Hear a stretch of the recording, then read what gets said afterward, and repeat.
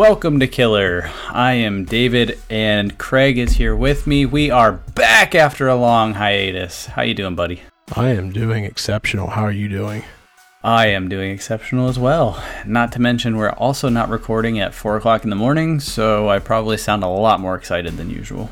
Yeah, that is a big change, and hopefully we stick to that change because 4 o'clock in the morning sucks. Just be honest. It really does, but it's hard to get a house that is silent when you have a little family running around here. So, anyway, needless to say, we have a jam-packed show for you today, and we're just going to get rolling right into it, and take it away, Craig. Yeah, just like old times, you are listening to Killer, and this is the Case Update Show. Lock your doors, bolt your windows, and turn off the lights. We're about to begin. All right, that takes us to case number 2, Molly Tibbetts. Since we last chatted on Molly Tibbetts, just to give a quick recap, July 18th, 2018, Molly Cecilia Tibbetts went for a run near her home in Brooklyn, Iowa, and that would be the last time anyone saw her again. During her run, she was stalked by 24-year-old Christian Bahena Rivera. Surveillance video evidence would show Rivera's car tailing Tibbetts during her run, leading police to investigate him. Rivera would ultimately lead police to her body in a cornfield located in Passaic County. On August 21st, he would be charged with her murder. So, we covered that case. One of the first cases we actually covered. It was our second case, and ever since then, things have been a little bit slow going. However, we do have a few updates. Craig, what do you got? Yeah, the first update we have is from the Des Moines Register, dated January 30th, 2020. And this is in response to some robocaller activity.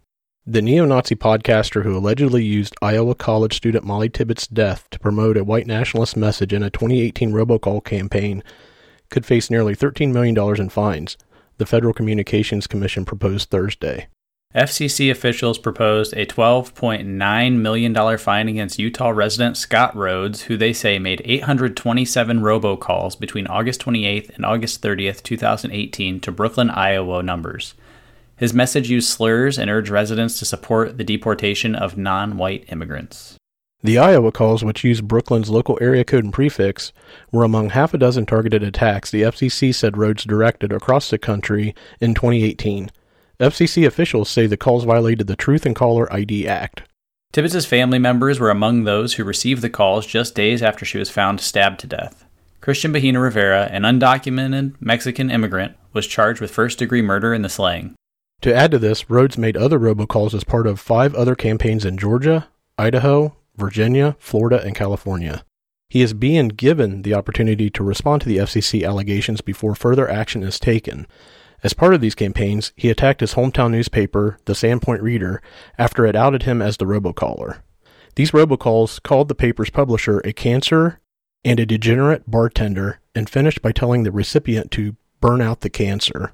So that was pretty intense little campaign that Scott was putting on. Now, this update is sort of out of order from the rest of the updates to this case, but it's a little bit different in the fact that it's not really related to the case itself. It's more of something that was going on adjacent to the case, and I just thought it was fascinating. I had no idea this was even going on until I started researching some of this stuff, and I couldn't believe, well, I can believe that somebody was out there doing these things, but it was just shocking to me when I saw that they were proposing a almost $13 million fine on this guy. Yeah, exactly. And yeah, it was just a whole propaganda slur, it sounded like, and lesson learned to all those out there that want to robocall people and harass them.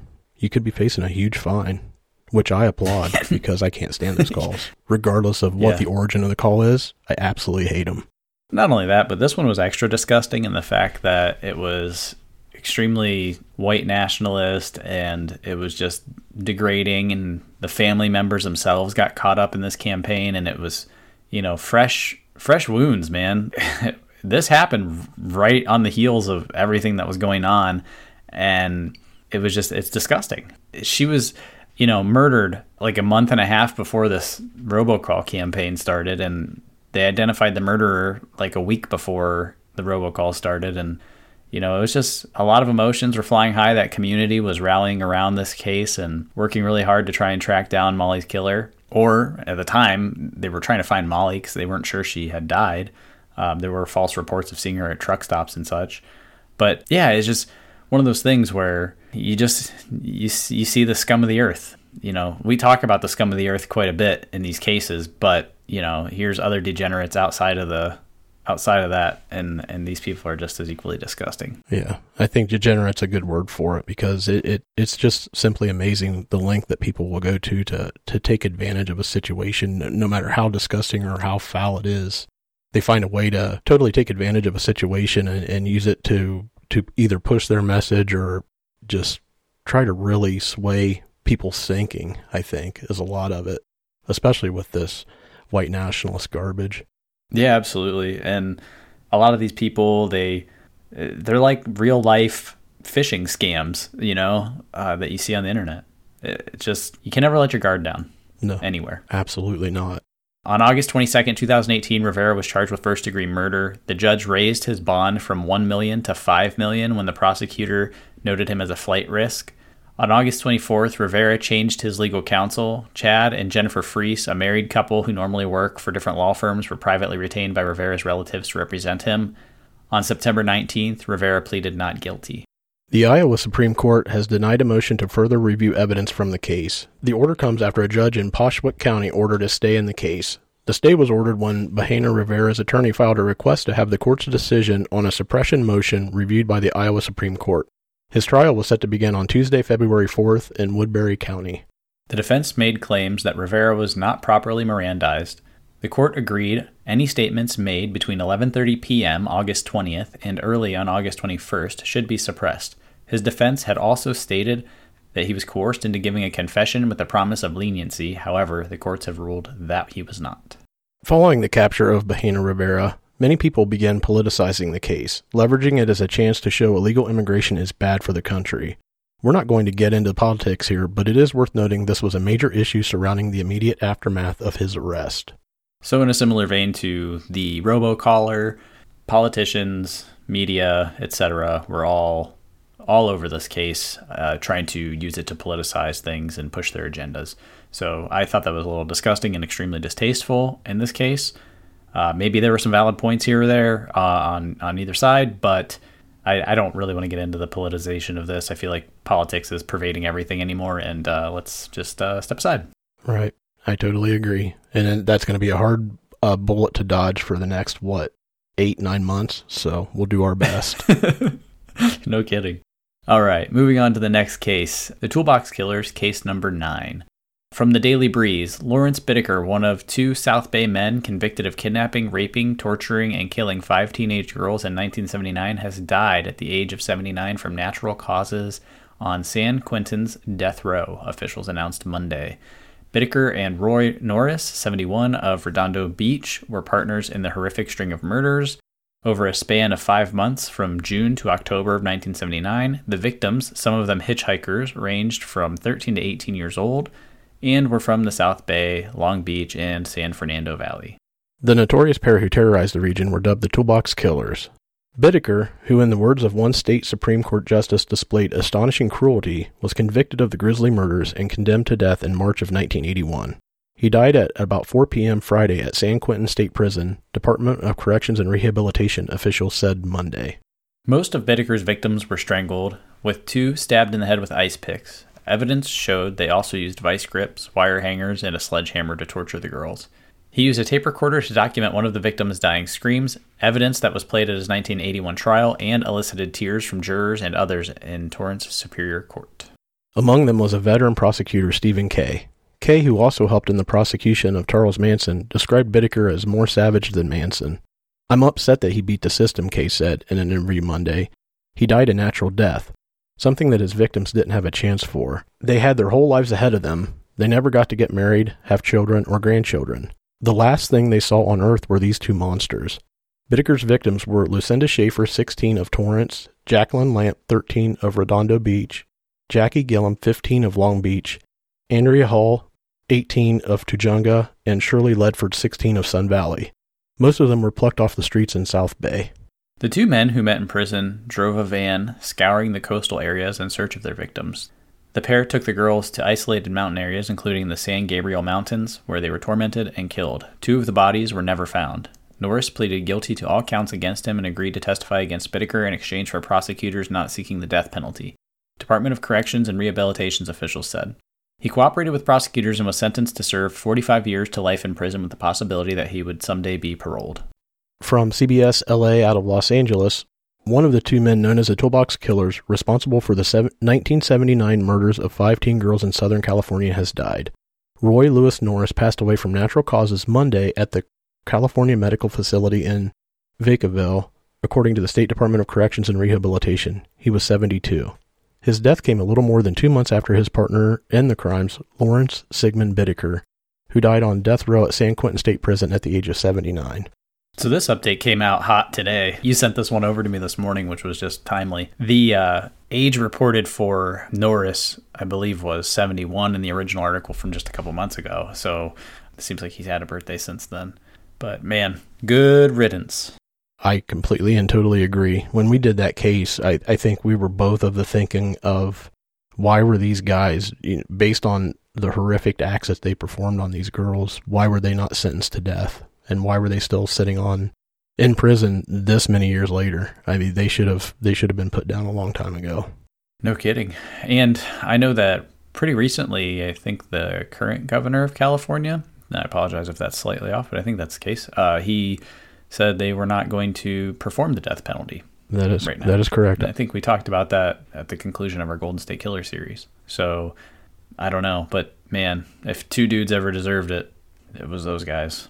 Yeah, absolutely. There's no doubt in my mind that just the amount of evidence, and like we discussed during the original case, the audio recordings that were retained for FBI training to desensitize them to the horrific things that they may see in the field, it's just astonishing that these guys weren't both sentenced to death. I mean, I know that California is fairly lenient on the death penalty, but they should have maybe took a second take on that one for this case. Yeah, no kidding. I'm actually quite surprised those 2 also survived prison justice. With Bittaker, I think he was just absolutely crazy. I mean, didn't we talk about him receiving letters from fans and him writing them back, and he would sign the letters Pliers. So yeah, maybe there's nobody that really wanted to even come into close contact with these guys because of what they did. I mean, I know prison's rough, and I'm sure there's a fair amount of individuals in there that don't care who they were or what they did. They may have tried to rough them up, but there might have been some taboo around them, like, just stay away from these guys. You don't want nothing to do with them at all. Yeah, exactly. They're just two of the worst of humanity here. Just 2 disgusting, nasty individuals who clearly have no regard for human life. What do you think about them dying so closely together? You hear that with married couples. Weird. Yeah. Yeah, that struck me. I think I texted you that, like, wow, that was a little close together there. But yeah, like you said, it's like married couples. You hear like the wife passes away and the husband goes like a month later. Right, exactly. It's almost like they were strange. It's almost like they were life partners. Like one died and the other one was just died of grief because his best buddy had passed away. It's weird. Yeah, it is absolutely strange. I don't know, but all I can say is good riddance. Yep, that's a final update on that case, hopefully. Unless they recover the remains of the other 2 women who weren't found. Yeah, that is true. And now for an update on the Pike County murders. The Pike County shootings took place on the night of April 21st to 22nd, 2016, when 8 people, all belonging to the Roden family, were shot and killed in 4 homes in Pike County, Ohio, near the village of Peebles, 50 miles from Chillicothe and 60 miles from Cincinnati. Their bodies were found later on April 22nd. 7 of the victims, 6 adults and a 16-year-old boy, were discovered to have been shot execution-style in 3 adjacent houses, while the 8th victim, an adult, was found shot to death in his camper in nearby Piketon. 3 young children, including 2 infants, were left alive during the killings. At least 2 shooters are believed to be responsible. On November 13th, 2018, the suspects accused of murdering 8 family members in Ohio were taken into police custody. 47-year-old Billy Wagner was arrested in Lexington, Kentucky. The suspects are all members of the Wagner family from South Webster. There's George Billy Wagner III, mentioned before. He was the father. He was arrested in Fayette County, Kentucky. Angela Wagner, 48, George's wife, was arrested at her home in Scioto County. George Wagner IV, 27, he was the son, was arrested during a traffic stop in Ross County. Edward Jake Wagner, 26, also the son, was arrested along with his brother during a traffic stop in Ross County. Rita Newcomb, 65, of South Webster, mother of Angela Wagner, and Frederica Wagner, 76, of Lucasville, mother of Billy Wagner, are accused of perjury and obstruction of justice for allegedly misleading investigators. Newcomb also is charged with forging custody documents to cover up the crimes. In December of 2019, she pleaded guilty to a lesser charge of obstructing official business in connection with the investigation of the April 2016 homicides. In exchange, prosecutors dropped the forgery, obstruction of justice, and perjury charges against her. Two separate updates from WHIO. The first update, June 26, 2019, charges of perjury and obstruction of justice are dropped against Frederica Wagner.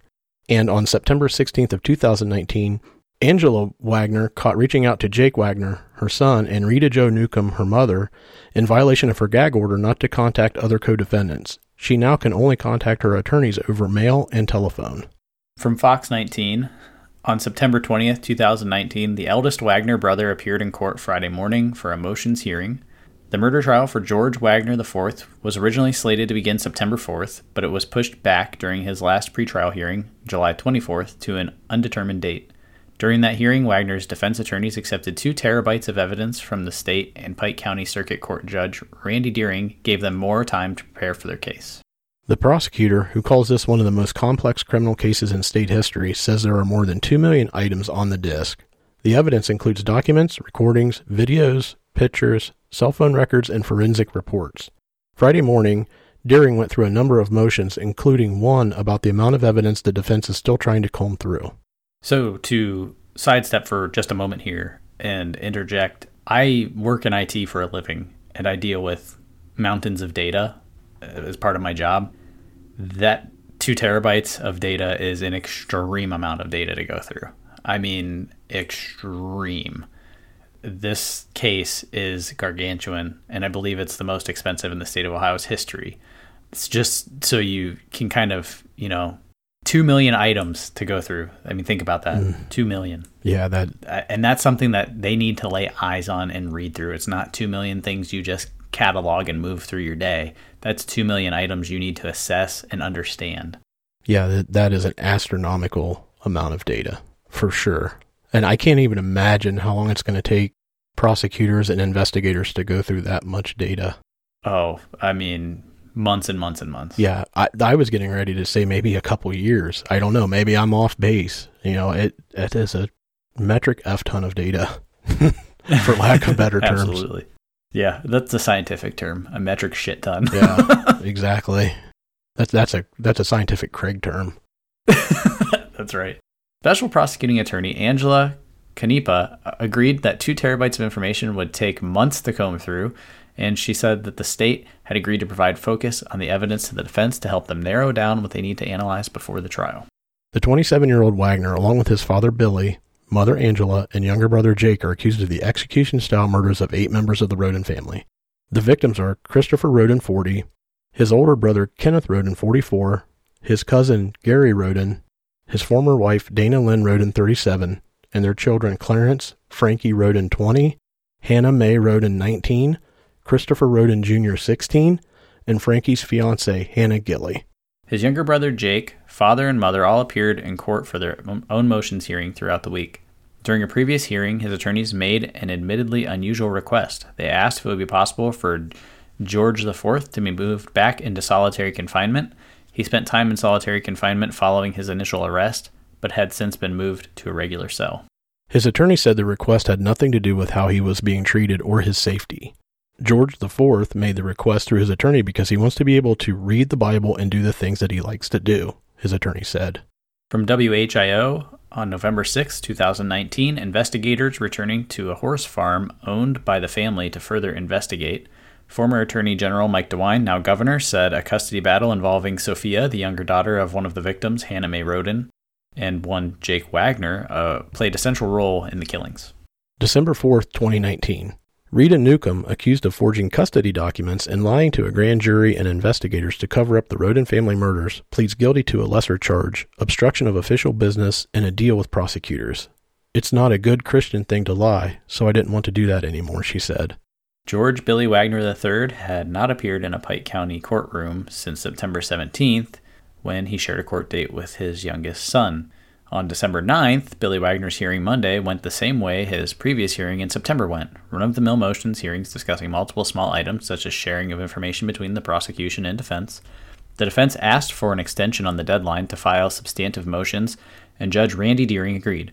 Wagner's attorneys said that they needed more time to go through their files and evidence that they have compared to what the prosecution has. On February 10th, Edward Jake Wagner, the youngest, waived his right to a speedy trial, which means it could be more than a year until the trial. Separately, Wagner's attorney raised concerns about jailhouse snitches, saying inmates at the Franklin County Jail where Wagner is being held are trying to get information out of him about the case. Jake Wagner, together with his mother, father, and brother, are all charged with aggravated murder and planning and killing the Rhoden family on April 22, 2016. They face 22 criminal charges, including 8 counts of capital murder. In addition to murder charges, Wagner is also charged with unlawful sexual conduct with a minor for having sexual contact with Hannah Rhoden when she was 15 and he was 20, according to this indictment. His next court appearance is scheduled for April 8th. That was a lot to get through. There are 4 people being charged with murder here, and they're all running simultaneously, and it's a lot to digest. But what do you make of the updates since we covered this case last? I'm not surprised by the Jake Wagner waiving his right to a speedy trial, wanting to drag his feet. I'm sure there'll be more information come out about the jailhouse snitches and them trying to get information out of him about the case. I'm not sure why that they would be concerned unless they're some kind of informant inside, but, who knows. But yeah, that's no joke. There's a lot of stuff going on here and a lot of wheels turning, and it's happening right now. The next court appearance is April 8th, so all of this stuff is in motion as we speak. Yeah, it's incredible. This did happen it'll be 2 years ago. 4 years ago. Gosh, where'd time fly? 4 years ago in April. So that's the time we've already been spending, waiting on this thing. So I'm not sure when it will go to trial for everybody involved. And, some of the folks on the outskirts, like Rita Newcomb and such, they've already been, they've gone through the system and pled down to lesser charges. Just based on the amount of data and with everything that's going on right now, I have a feeling that we're probably going to be updating this case for a couple more years at the very least. Yeah, absolutely. So moving on to our final update for this episode, we are headed back to California, where we talk about the latest on the Golden State Killer. So just to recap very briefly, since this was such a long case, the Golden State Killer, he was the serial killer, serial rapist, and burglar who started as the Visalia ransacker, then moved on to the East Area rapist, then on to the original Night Stalker, and finally, once all of those were all tied together, the Golden State Killer committed at least 13 murders and more than 50 rapes and over 100 burglaries from 1974 to 1986, and that is just what we know about. From the Sacramento Bee, prosecutors won approval of the search warrant from Sacramento Superior Court Judge Steve White at 8:26 a.m. on February 3rd and plan to obtain swabs of his cheeks the next morning at the Sacramento County Main Jail, court records say. The order signed by Judge White authorizes force to be used if Mr. D'Angelo refuses to comply with the taking of the buccal swabs, according to documents filed by D'Angelo's public defenders, who complained that they learned of the attempt on extraordinarily short notice. The warrant was provided to defense counsel more than 5 hours later at 1:51 p.m. on February 3rd. The defense wrote in a motion to stop the warrant from being served. Prosecutors agreed to hold off until the end of the day on February 4th, but White ultimately ordered them to hold off pending a hearing on the matter March 12th. Court documents indicate the new DNA samples were to be used to help with the preliminary hearing now scheduled to begin May 12th, one that is expected to include as many as 150 witnesses and last 8 to 10 weeks.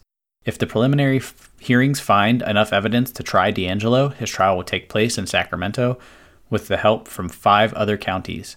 D'Angelo, age 74, was arrested at his Citrus Heights home in April of 2018 after authorities spent decades searching for a suspected of a string of murders, home invasions, and rapes between 1974 and 1986 in Sacramento, Contra Costa, Orange, Santa Barbara, Tulare, and Ventura counties.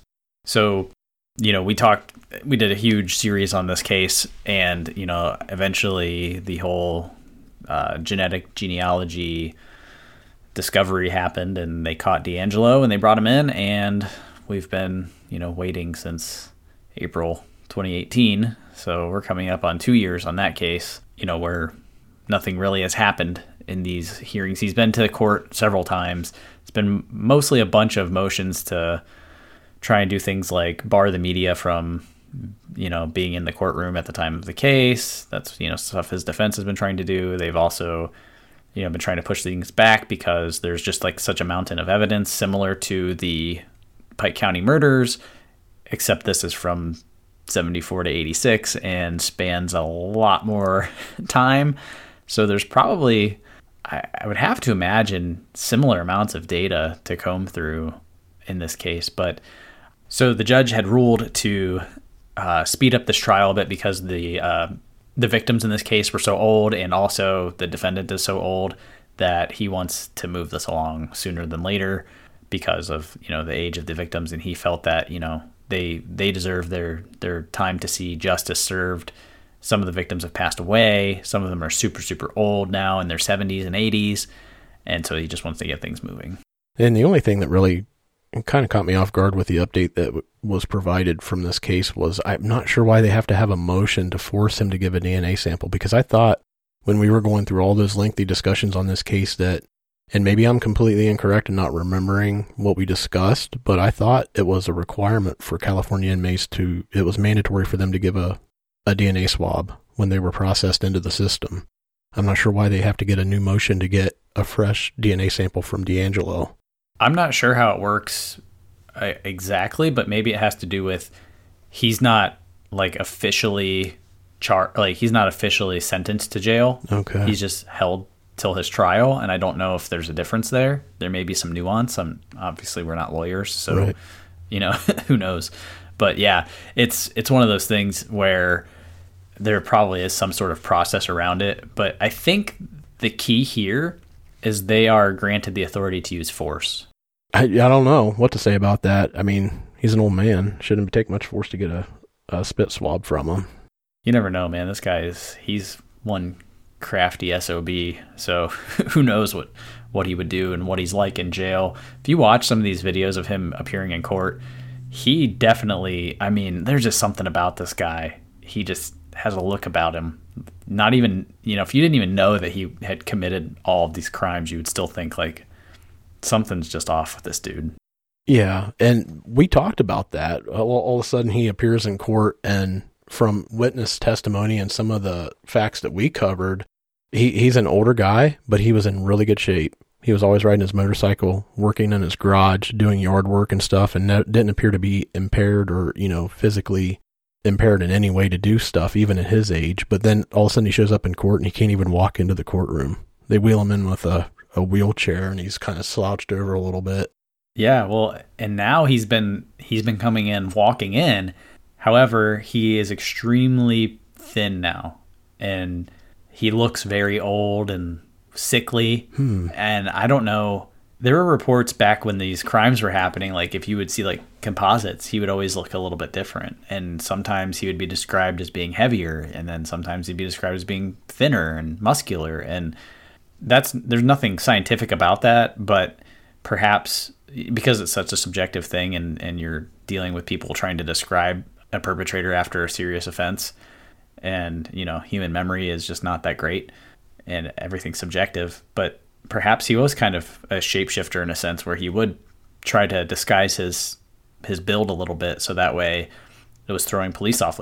For one of these couple months stretch, he's 20 pounds heavier, and then he goes through and tries to lose a bit of weight, and then now he's a little bit thinner and more muscular and lean, and then maybe grows his hair out or wears a wig, or who knows. But he seems like he's potentially capable of doing those things, and I will be extremely fascinated to hear what evidence the prosecution has that they haven't really released publicly yet, or some of the things that they can confirm that were suspected along those lines.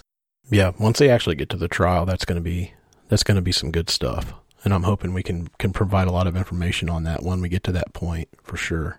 And as far as the shape-shifting and stuff, I totally agree. I think it's almost like he goes through these phases to kind of change himself to the current environment, whether he's committing a burglary, committing a rape, murdering. Now he's in court, he's locked up, he's being held. it may be just another phase of what he's, transitioning to fit in more to his surroundings. Maybe he's trying to make people feel sorry for him. I don't know. Well, that's what it seems like. It seems like he's trying to change his appearance to seem more frail and like he couldn't possibly have done these things and just appear in a position of weakness in order to try and leverage the situation the best that he can. That's what it seems like. It could all be coincidental. There were reports that when he first got booked in, he was like ramming his head into the wall and like trying to kill himself or something to that effect. Yeah. And, those are all rumors right now. But it's just interesting. He comes in and the reports were when they arrested him, he was out like a couple of days before, flying down the street on his motorcycle, no regard for speed and just like a complete reckless abandon. And then you see him in court and he looks, he's overweight, but like, you know what I mean? He has that healthy look about him. Right. Like, yeah, he's overweight, but he's active. Like you can tell he's doing his thing. And then suddenly he starts to appear super thin and gaunt and sickly looking. And it just seems like he's trying to play everybody. Yep, he very well could be. Or it could be the fact that, when he was arrested and cuffed, he was worried about going back into his house to get that pot roast out of the oven. So you can you can guarantee that motherfucker hasn't had a pot roast for 2 years in jail. Yeah, exactly. He's eating those bologna sandwiches. Exactly. Cold cuts. That's right. All right. That's it for us for this week. We'll be back soon with a new case. In the meantime, you can follow us on Twitter at @killer_podcast.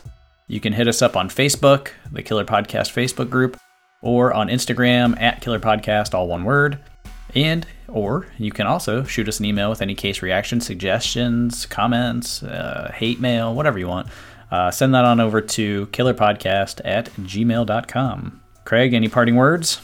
Nope, no parting words here other than I'm looking forward to the next case and version 2.0 of the show. I think we're going to have a really good time and we're going to have a lot of good content and I'm ready to get this show back on the road. We are, and if you would do us a solid, if you could, recommend us to a friend. Spread the love. We appreciate you. We're glad to be back. Thanks to those of you who spent time chatting with us on social media over the break since we last recorded. This was a break we weren't intending to take for a long period of time, and it almost turned into not returning at all. So we're glad to be back, and we're glad to have you with us. So we look forward to speaking with you during our next case. Stay safe.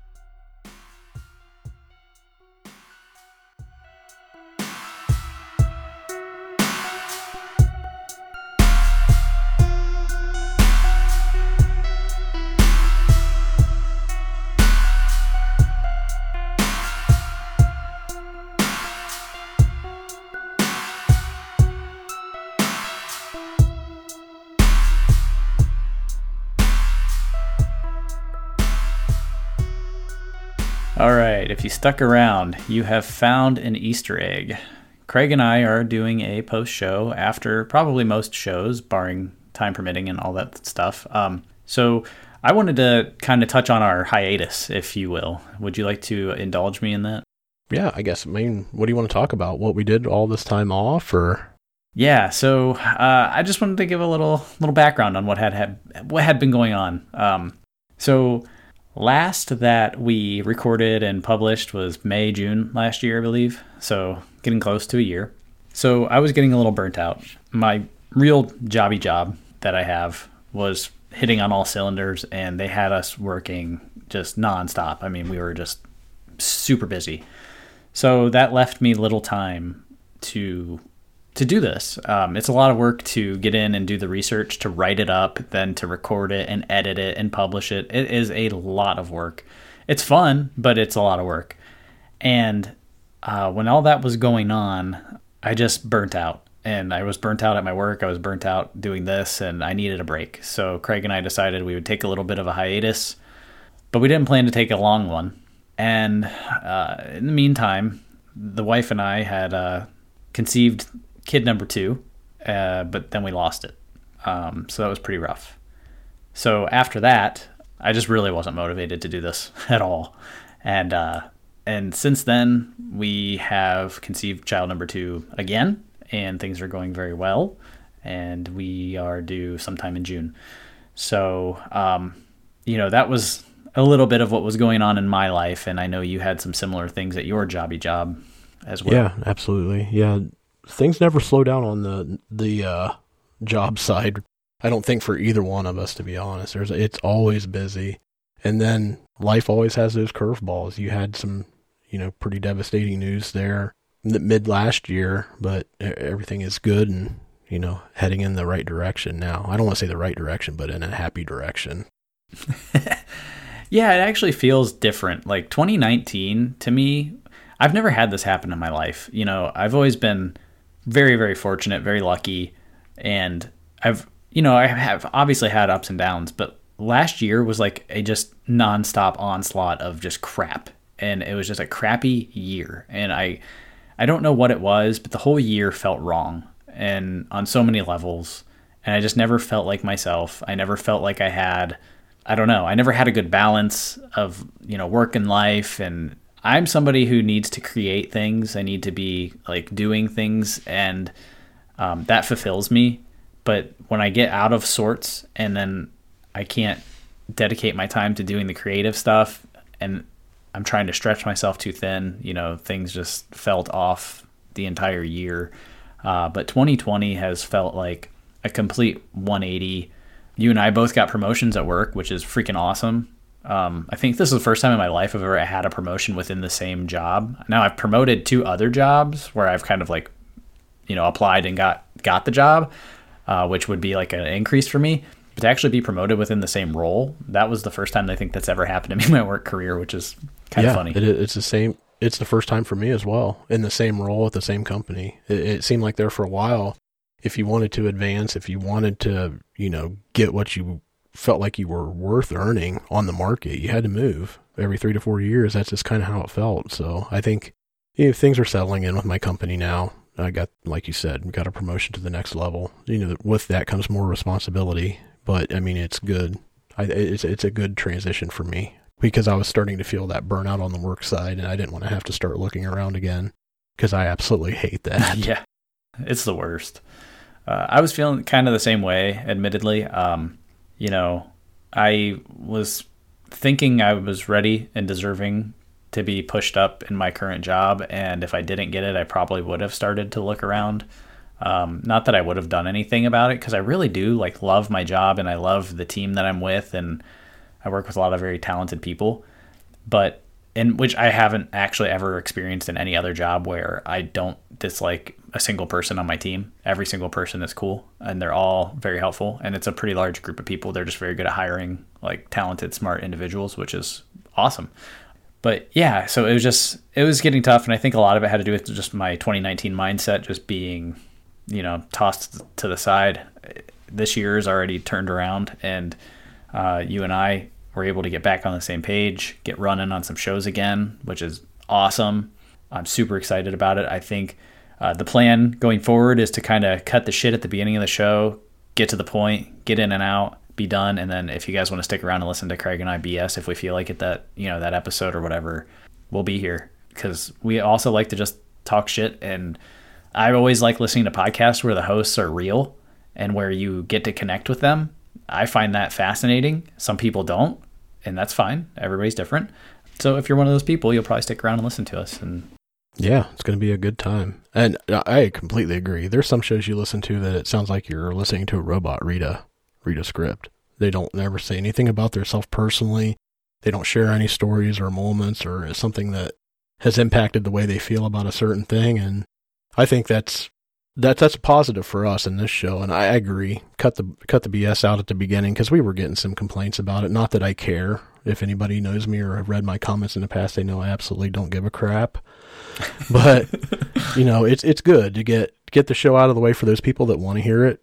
Get right into it. Yep. Give them the story, give them the case, and then, like you said, if we feel like shooting the shit after we're done, if we go back to some 4 a.m. recordings, I don't know how often that'll happen, but yeah, right. It's good just to, it's a good decompression too, because especially if it's a really bad case and you really get to thinking about it and trying to provide your perspective on it, it's good just to have a release time after the fact to decompress and just get back out of that gear that you were in when you were covering the case. Yeah, 100%. And it's just, it's fun to interact with the audience later. We've had a lot of good conversation with things that we were saying that were like little personal stories, or, you know, we get a lot of feedback on that stuff where it connects with a certain person and how they might be feeling at that time. And I just really enjoy that, that communication. And, I think on some more exciting news for us, you know, you and we're taking it very seriously, and we're kicking it up, and we plan to build a business around this. And I think to do that, we need to be direct to the audience up front and then provide whatever we want on the side. And we appreciate those of you who listen, and hopefully you can help us evangelize the product and get it out to more people. It would be great to do this full time as a job instead of the other job we have. But I love doing both. So, you know, whatever happens is awesome. But we appreciate the love and support for those people who have hung with us this whole time. Exactly. It was really good to see that there was some people out there that were happy that we're coming back. That was a good feeling. And, you know, as far as spreading the love too, I think probably the hardest thing that I have with doing this is going out there and asking people to promote it, to evangelize it, to get out there and tell their friends, because I've always been, you know, I want it to grow organically, but to get to that next level or where we want to be, we have some specific goals on, you know, how much content we want to put out, you know, how many downloads we want to get, just the metrics of the whole thing, where we want to go. It's going to take some work, and it's going to definitely take some help from the listeners too. Yeah. It's one of those things, you know, just we need to work hard and push it up the hill. Yeah, we definitely don't want to go down the hill, like in the Delphi case. Down the hill? Down the hill? That's right. Hey, I wanted to end this on a lighthearted note. So you told me a story a few months ago, and it's been resonating with me ever since. And I was dropping my son off at preschool today, and on my way home, we were trading a few texts about getting ready to record. And I just started laughing to myself hysterically in the car out loud, which I don't do very often. Can you tell the audience this story about you at I believe it was a high school football game, and what went down? Oh my God. I was sitting here for a second like, what story are you talking about? Because we share a lot between the two of us. Yeah. Yeah, this one it's funny, and it's not too embarrassing. But I laugh to myself about this, just knowing you. This story just cracks me knowing up. that it absolutely 100% happened.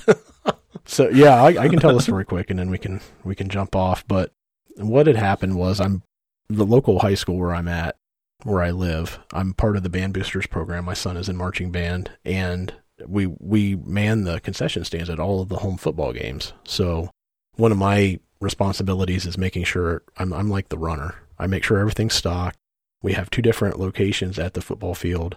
So, you know, I spend a lot of time running stuff back and forth. Well, in this one case, it was getting towards the end of the game, and usually, I mean, admittedly, if you've listened to other shows, I am a little bit older, getting a little bit more tired at the end of the night from, you know, lugging cases of drinks and things like that. But the second stand, they needed more pizza. They had sold out. So like, okay, I'll run it over. But I'm really tired. I'm just thinking of a million things that I got to do when I get back. So I take a shortcut right in front of the student section of the football stadium. There's a little path along the running track. So I got the pizzas. I'm going down through there, you know, then obviously you got a bunch of high school kids, probably 150 to 200 of them up there cheering on the football game or whatever. And then the first couple rows see me walking along. I've got this gigantic stack of pizza. It's like all the kids started yelling, "Hey, we'll take some pizza.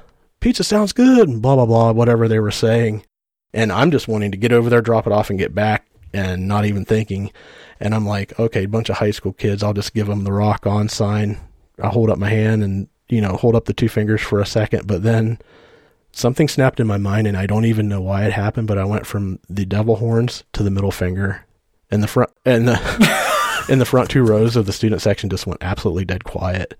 And in that very split second, when I realized what I had done by holding up my finger, they got quiet. I put it down, and I didn't even look to my side. I just walked straight ahead, dropped off the pizzas, and I took the long way back out around so I wouldn't be seen again, because I was afraid I was going to start getting shit thrown at me.